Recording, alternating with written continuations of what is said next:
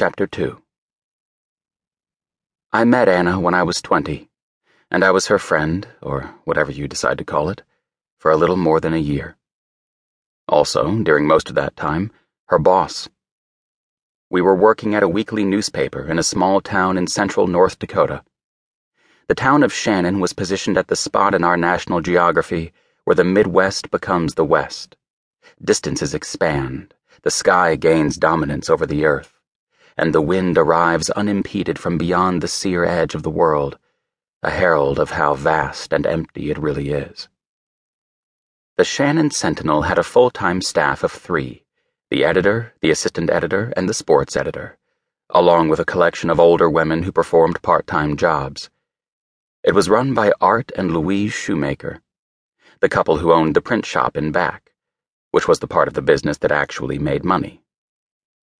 I had taken the job as the sports editor after dropping out of college 1 semester short of graduating. My last act on campus had been to tear the phone number of the Sentinel off an advertisement for the job pinned to the bulletin board of the university newspaper, where I had been working as a student editor. My inability to finish school so close to the end was the result of the distraction caused by a girl who had realized quite correctly that she would be better off without me, and a host of lesser factors, not the least of which was that I had grown up on college campuses.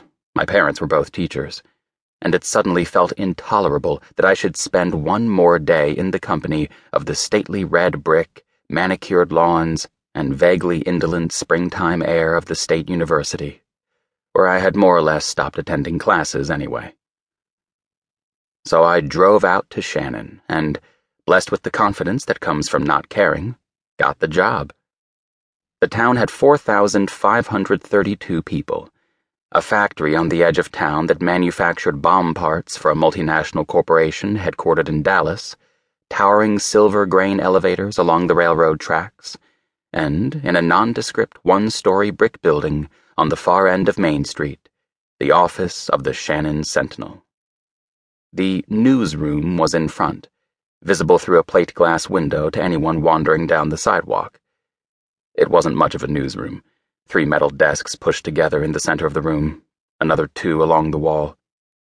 There was a counter by the door, as if we were a dry cleaner's or a bait shop, and when someone came in, one of the older women stood up and took their classified ad or announcement of the Knudsen or Payne family reunion, or simply stood and chatted about the day's news, which often seemed to be the only point of the visit.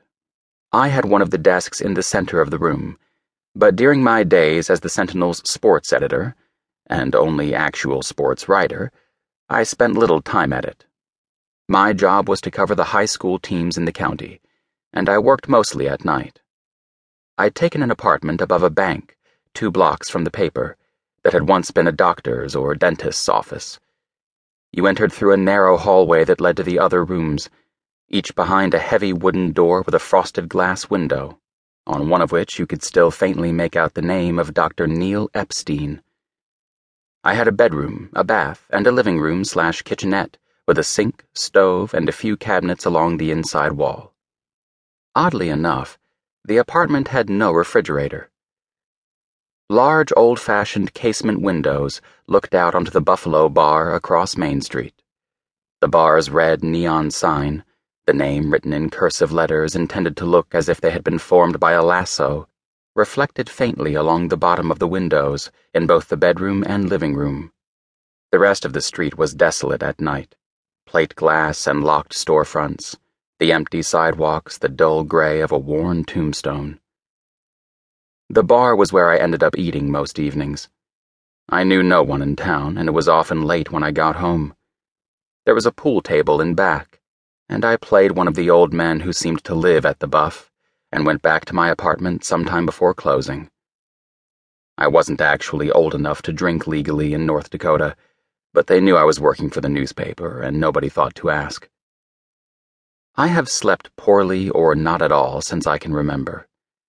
As any insomniac can tell you, there is a perfect stillness and sense of emptiness that comes very late, when you have worried about all the things you can worry about, when the house has settled in for the night, and even the stray barking dog has given up and is balefully eyeing the duplicitous